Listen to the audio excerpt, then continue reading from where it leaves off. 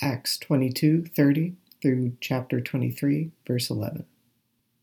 But on the next day, desiring to know the real reason why he was being accused by the Jews, he unbound him and commanded the chief priests and all the council to meet, and he brought Paul down and set him before them.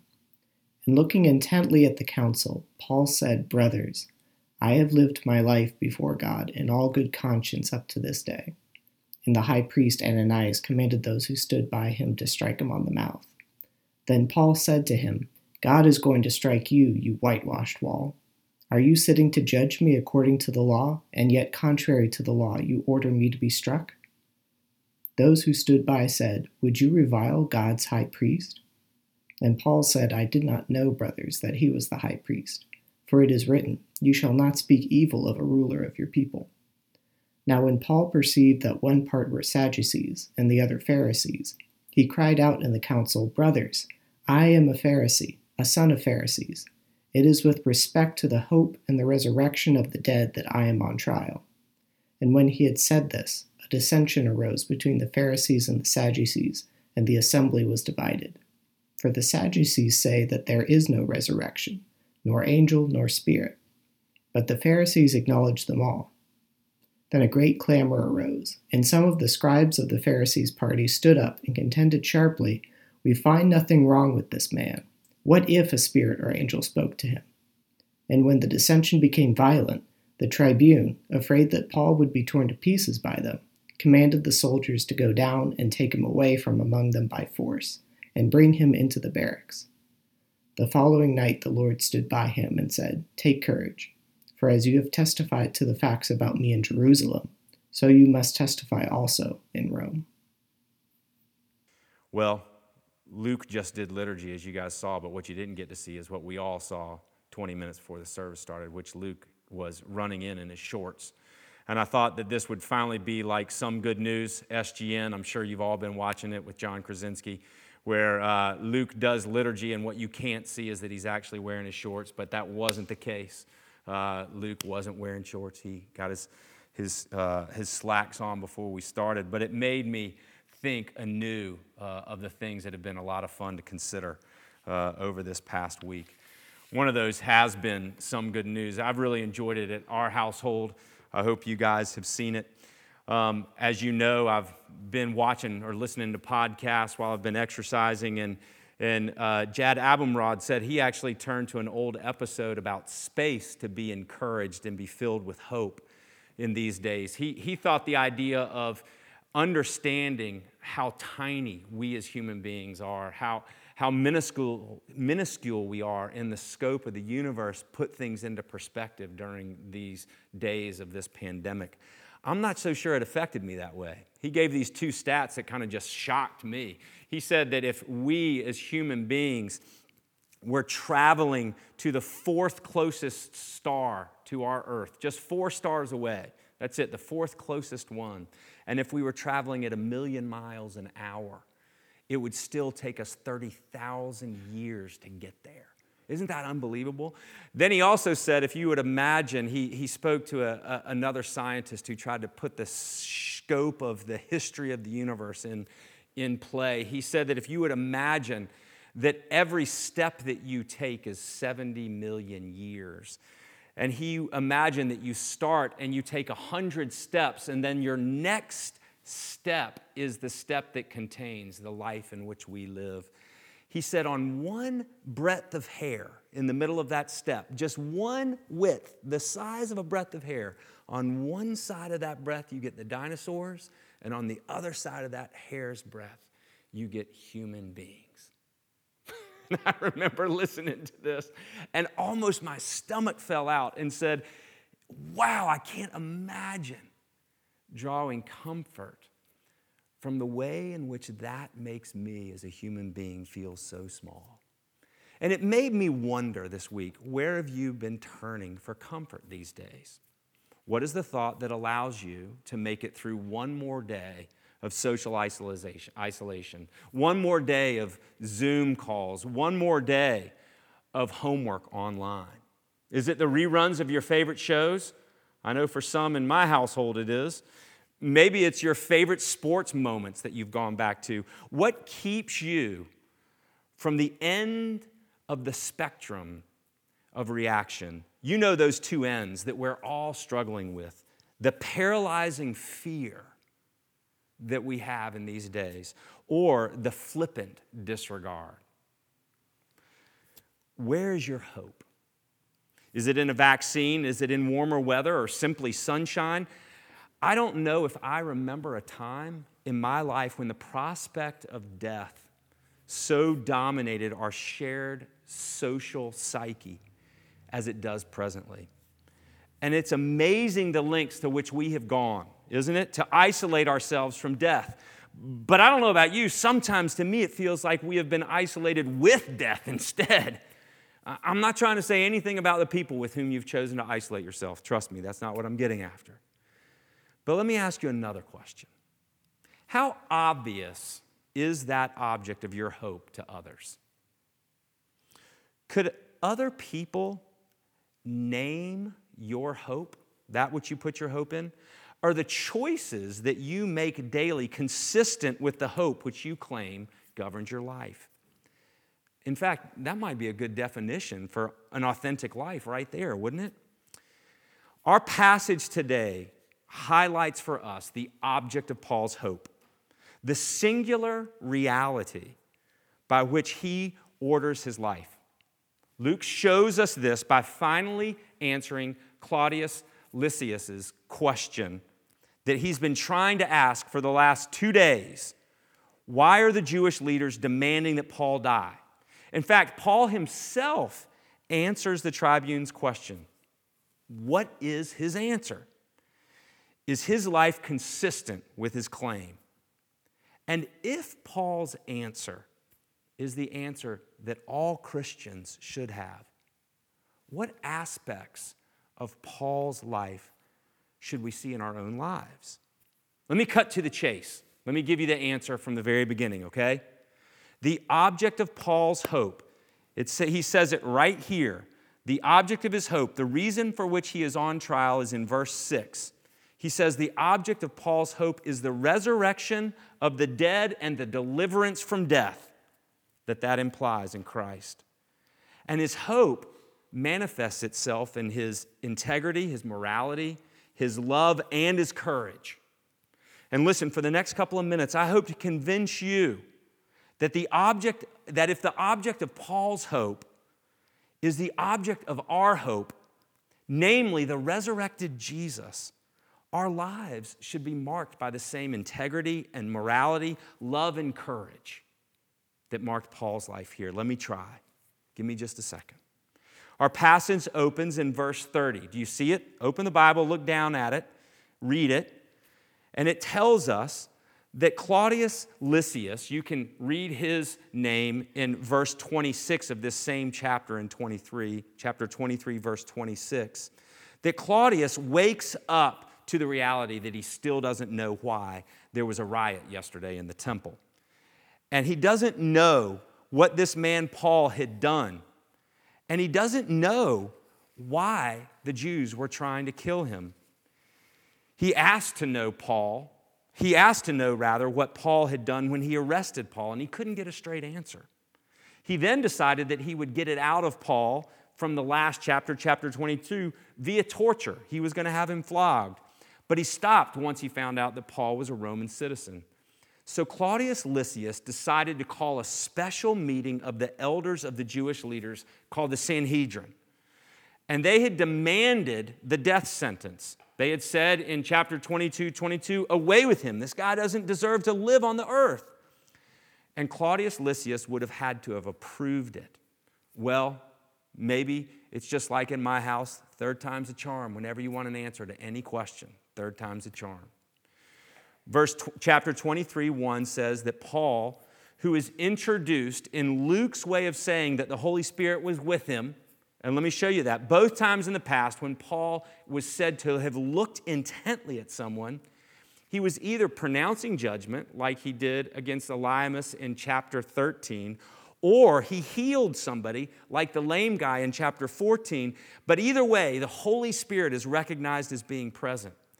And here, Paul takes charge of this trial, and he tells the council this: brothers, I have lived my life before God in good conscience up to this day, meaning I have acted with integrity. I have lived faithfully. He says, even when persecuting the church, and he references this in chapter 26, he says, even when persecuting the church, he persecuted the way he was convinced he was doing the right thing. Paul, in saying this, isn't claiming that he was sinless, but rather that he has been authentic his entire life. He has lived consistently, he says.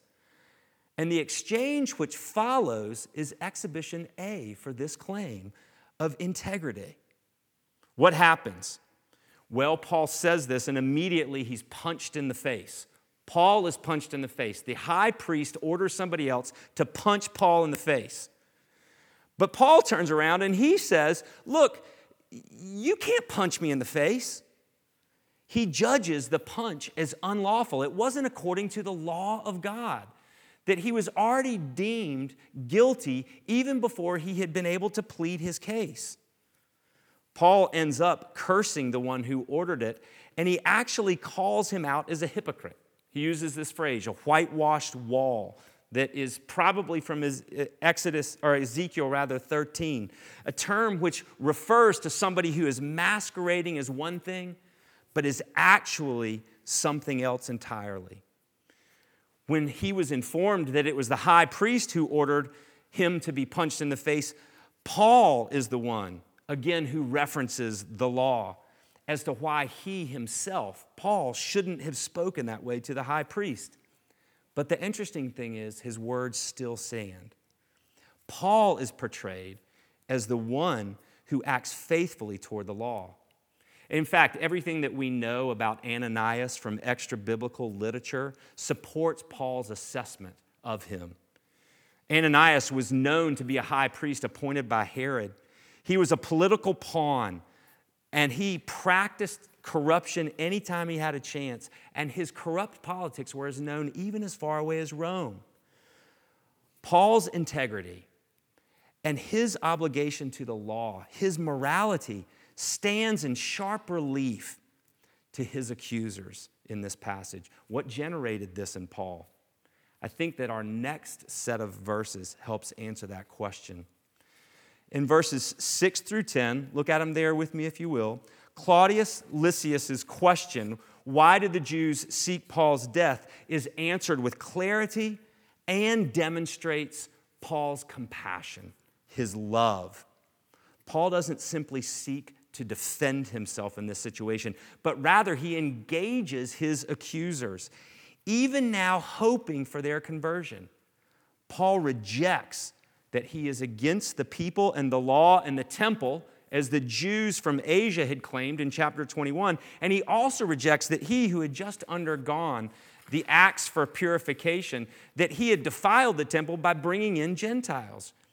Rather, Paul focuses his hope on the reality of the resurrection of the dead and the deliverance from death that brings, which Jesus' appearance to him proved beyond any shadow of doubt. And Paul longed for his brothers, his fellow Jewish leaders, to hear it and to see it. He knew that this subject of the resurrection was a sharp arrow, and he used it in hopes of bringing them to faith, those whom he loved. Again, he addresses them as brothers, and he cries out in verse 6, I am a Pharisee, a son of Pharisees, and it is with regard to the hope and the resurrection of the dead that I am on trial.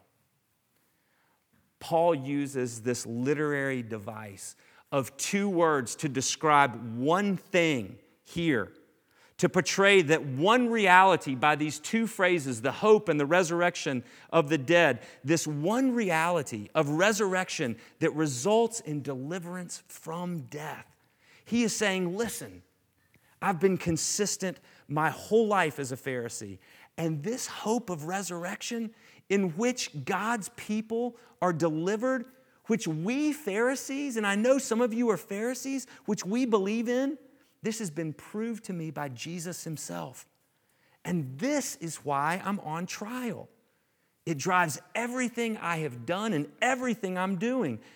I will bear witness to the reality of the resurrection, Paul says. Paul knew that this was a hot button, and he knew that this issue was the weight of their hearts. Verse 6 tells us that Paul's attention was drawn to the division among them, some Sadducees and some Pharisees. Though the history of these two groups is very complex, it is well documented that the Sadducees, who only believed in the Torah, that's the first 5 books of the Bible, they only believed that the Torah was authoritative. These Sadducees denied the resurrection of the dead. Luke had already informed Theophilus, the one to whom he was writing, of this fact in his first letter, the Gospel of Luke, chapter 20. The Sadducees lived for this life and expected a Messiah that would set the Jews free once and for all in this present life. The thought of life after death was denied by the Sadducees. This led them to align themselves with whatever political authority showed the most promise of bringing about the freedom and the salvation they desired here and now. That doesn't sound so foreign, does it? The Pharisees, at least since the time of the Babylonian exile, had come to have hope in the resurrection of the dead and the judgment of the just and the unjust. Their belief in the resurrection grew out of their understanding of Daniel's prophecies written in chapter 12 of Daniel, when God's people would be delivered. When, as Daniel says, many of those who sleep in the dust of the earth shall awake, some to everlasting life and some to shame and everlasting corruption. Here's the interesting thing. The Hebrew Scriptures, the Old Testament, only contains shadows of the concept of resurrection and deliverance to life beyond this world. Think of the characters that you can think of with me from the Old Testament. Enoch and Elijah, these two guys, neither of whom experienced death. And those few texts like Isaiah 25 and 26, where Isaiah says, quote, that God will swallow up death forever, and the Lord will wipe away every tear from all faces. And in chapter 26, he says, your dead shall live, their bodies shall rise. You who dwell in dust, awake and sing for joy. These were shadows of the concept of resurrection. It wasn't until Jesus came and declared to the Sadducees, no less, that their denial of the resurrection was wrong. After all, he said, God, who called himself Lord, the God of Abraham and of Isaac and of Jacob, isn't the God of the dead, but he was the God of the living. Jesus brought what was from the shadows of the Old Testament to the light in his words and in his very person. When Martha declared to Jesus that she believed that her dead brother Lazarus would rise again in the resurrection on the last day, Jesus said, I am the resurrection and the life. Whoever believes in me, though he dies, yet shall he live, and everyone who lives and believes in me shall never die. And Jesus spoke of the resurrection and the judgment of all people who would be divided into sheep and goats. The resurrection has come to life, you might say. Come on, that was a good one. And Jesus, it had come to life.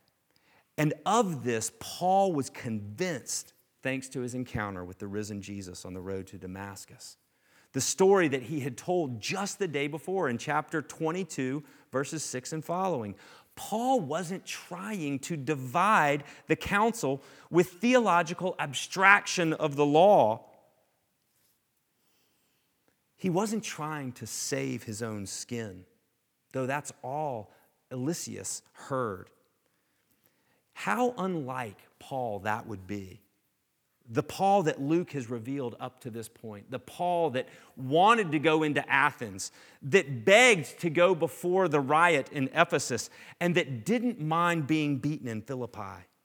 No, Paul was going to use this trial, the one that might very well lead to his death, to proclaim again to his fellow Jews, his brothers, that the person and the work of Jesus Christ fit into their theology. And Paul wasn't going to allow his own personal safety to get in the way of such an opportunity. Paul proclaims the hope in the resurrection of the dead as the reason for the riot, the answer to Claudius Lysias' question, and for the demands of his death, because he loved his fellow Jews more than he loved his own life. Finally, how the resurrection results in Paul's courage. Luke tells us in verse 11, the resurrected Jesus stood by him. So far, like Jesus, during his trial, no one had stood by Paul. Jesus reminds Paul that his life is a testimony to the facts about him, Jesus, not about Paul. And the resurrected Jesus assures Paul. He speaks courage into Paul to enable him to continue to testify about the resurrection all the way to Rome. And as we see in the following speeches that Paul gives, the resurrection of the dead, and specifically his deliverance offered in Jesus Christ, is front and center. So, Christian, if our only hope is like Paul's in the resurrection of the dead and deliverance from death through Jesus Christ, because of the life Jesus lived for us and the death Jesus died for us, and the defeat of death proclaimed in Jesus' resurrection, I want to ask you this question. Are you known for your integrity, your morality, your love, and your courage? The hope of the Christian faith in the resurrection of the dead and deliverance from death for all who have trusted in Jesus Christ, the resurrection and the life, generates integrity. It allows us to honestly assess ourselves. It allows us to live authentic lives, known to those who know us as ones who need salvation. Just like Paul, we can admit our present fear and our anxiety, our demands for control, and we can confess the means by which we seek escape from our fears. All those ways other than trusting in Christ. Have you confessed any of these to anybody lately? Our hope in the resurrection and deliverance from death because of Jesus should also lead us to value the law, to live moral lives. One, we know it's what pleases God. But two, it highlights for a watching world the demands that God makes on all humans and the fulfillment of those demands in Jesus, offered to anyone who would receive Christ's righteousness by faith. Because the resurrection and deliverance from death is real, living morally highlights the person and the work of Jesus, both in our moments of success and in our moments of failure. The law matters. Our hope in the resurrection and deliverance from death also generates in us love for others. Listen, I don't have to tell you this. You already know it. The weight of death now, today, is real, which when we grasp that reality allows us to sacrifice our freedoms for others that they might live and hear, or even live to hear, of the hope of salvation through Jesus Christ. A flippant disregard for human life is not acceptable for the Christian. Jesus wept in the presence of death, even though he knew that he would defeat death, because he loved human beings. Are we among those who are willing to grieve with those who grieve, but to grieve with hope? But equally unrealistic for one whose hope is in the resurrection and the deliverance from death is paralyzing fear. And listen, you need to pick your head up now and give me 2 more minutes. That's all that's left. Remember, death is not the end. When we live in fear, Our fear is focused on ourselves and on our lives, on life as an end in and of itself, not on Jesus. Our fear blinds us from loving others as our lives more sharply focused on the hope of the resurrection and deliverance from death through Jesus. Our love for people will lead us to more willingly give our lives away. And finally, our hope in the resurrection delivers us from death. Our hope in the resurrection and deliverance from death results in courage because we are not left alone to generate courage.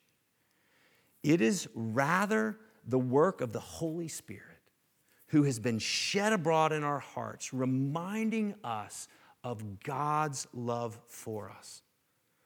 Paul will tell the Romans that this hope does not put us to shame because God has sent us an encourager. Listen, I've always found it interesting what people find encouraging. One time, Mita attended a workout in which the trainer was known to encourage through, let's just say, negative feedback, all right? Through laughter, the entire class took it on the chin. They figured that they were identifying with Marines, and it made them work harder. This is all fine as long as life is pretend. But when you find yourself face to face with death, in all of its unflinching certainty, there is only one hope offered that can unravel the emotional knot of fear and foreboding that keeps you distant. And that hope is the resurrection and the life. Jesus Christ, who says, "Whoever believes in me, though he dies, yet shall he live." Please pray with me.